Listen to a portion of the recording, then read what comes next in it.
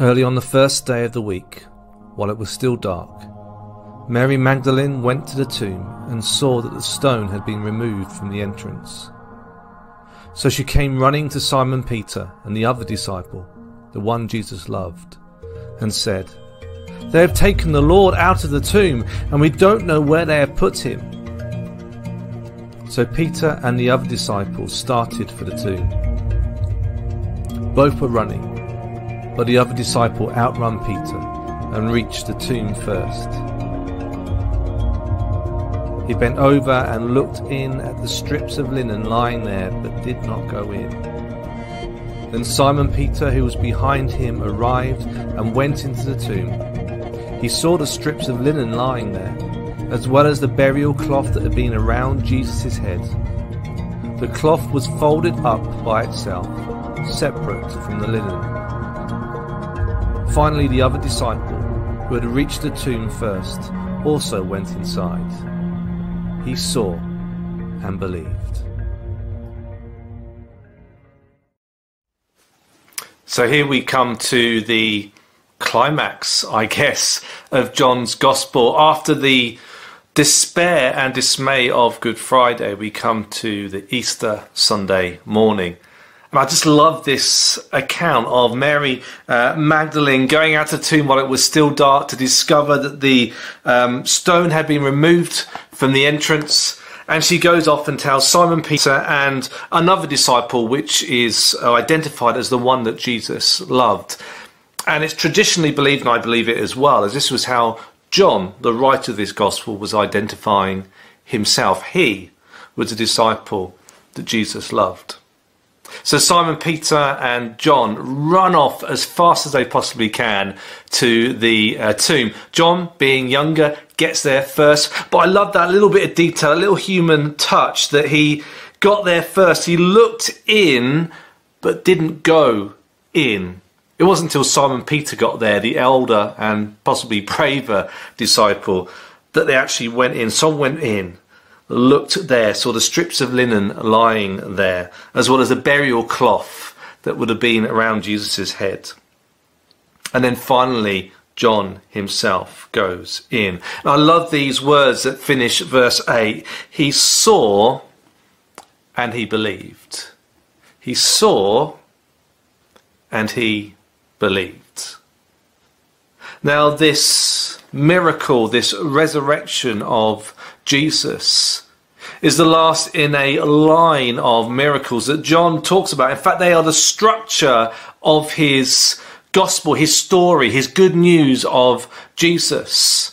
And he highlights 7 signs or miracles that point towards, firstly, Jesus' identity as not only the Jewish Messiah, the Saviour that they were long awaiting, but also the fact that he was the Son of God. We can read about that in the very first chapter of John's Gospel, when he talks about Jesus being the Word that was there at the beginning of time when creation was taking place. So there's signs that point towards the identity of Jesus, but also there's signs that point to the reality that God's kingdom was breaking into this dark world. They're pinpricks of light poking through that veil that covers our world, that keeps it in darkness. That we see in these signs, in these miracles, something of God's kingdom, something of heaven, where people are healed, when people are raised from the dead. I mean, just to go through those signs so we can remember what we've looked at in this series. First of all, there's that wedding at Cana when Jesus turns water into wine. Not just any old wine, but the best wine.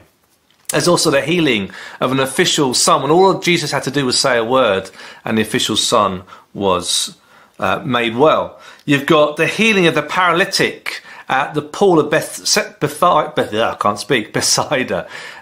where he heals this man who was paralyzed.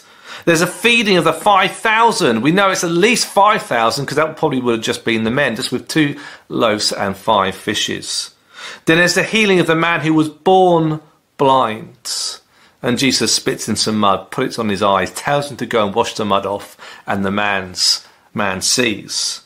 And then what we saw last week, that miracle, the raising of Lazarus from the dead, pointing towards Jesus being raised from the dead as well. But here we come to the end, the final miracle, the miracle of Jesus being raised from the dead. After being dead in a tomb, he is raised from the dead. And I just love the fact that, John says that it wasn't just 70 miracles that Jesus performed. There's countless miracles. And you can ask the disciples if you want to know more about them. But actually, he's just picked a selection. He's curated, you could say, Jesus' miracles. But regardless of all that John had seen, all that John had witnessed, it's not until he goes in that tomb and sees that, first of all, it's empty, and then secondly, there's just left burial clothes. That is when he sees and he believes. Now, John goes on to say that we didn't understand everything. We didn't understand that our scriptures pointed towards this reality. We didn't understand that the whole of the Jewish scriptures we call the Old Testament points towards this reality that Jesus is the Messiah, and that Jesus is the Son of God, and that Jesus would die and be raised again. They didn't get that. Jesus explained that to his followers really after he'd been risen from the dead. See, John didn't understand it, but he saw and believed it. See, the resurrection of Jesus, in fact, John's gospel confronts us with a choice. Are you going to believe that Jesus is who he said he was? Or are you not? Because here is the evidence laid out for you. Consider it, look at it, try and understand it, and make a choice whether you believe it or not. And really the most important miracle, the decisive miracle, is whether or not you believe in the resurrection of Jesus. In fact, Paul later in his letter to the church in Corinth says, and if Christ has not been raised, then our preaching is useless, and so is your faith. Now, there's been lots of debates over time about, did Jesus really die and be raised back to physical life again? Was it just a spiritual thing? Was it someone else died? What's the evidence?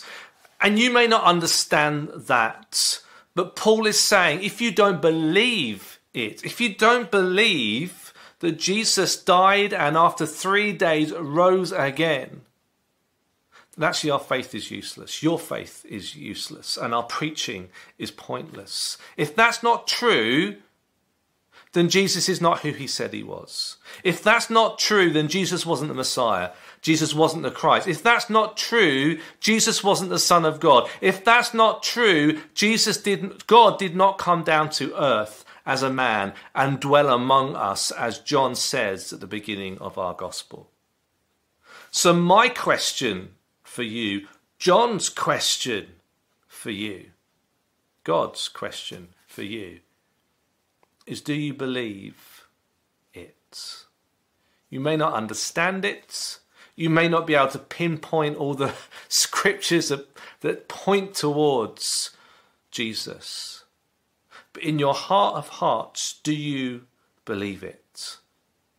So we've got baptisms this Sunday. And that's 5 people who have said, yes, I do believe it. I do believe that Jesus rose from the dead.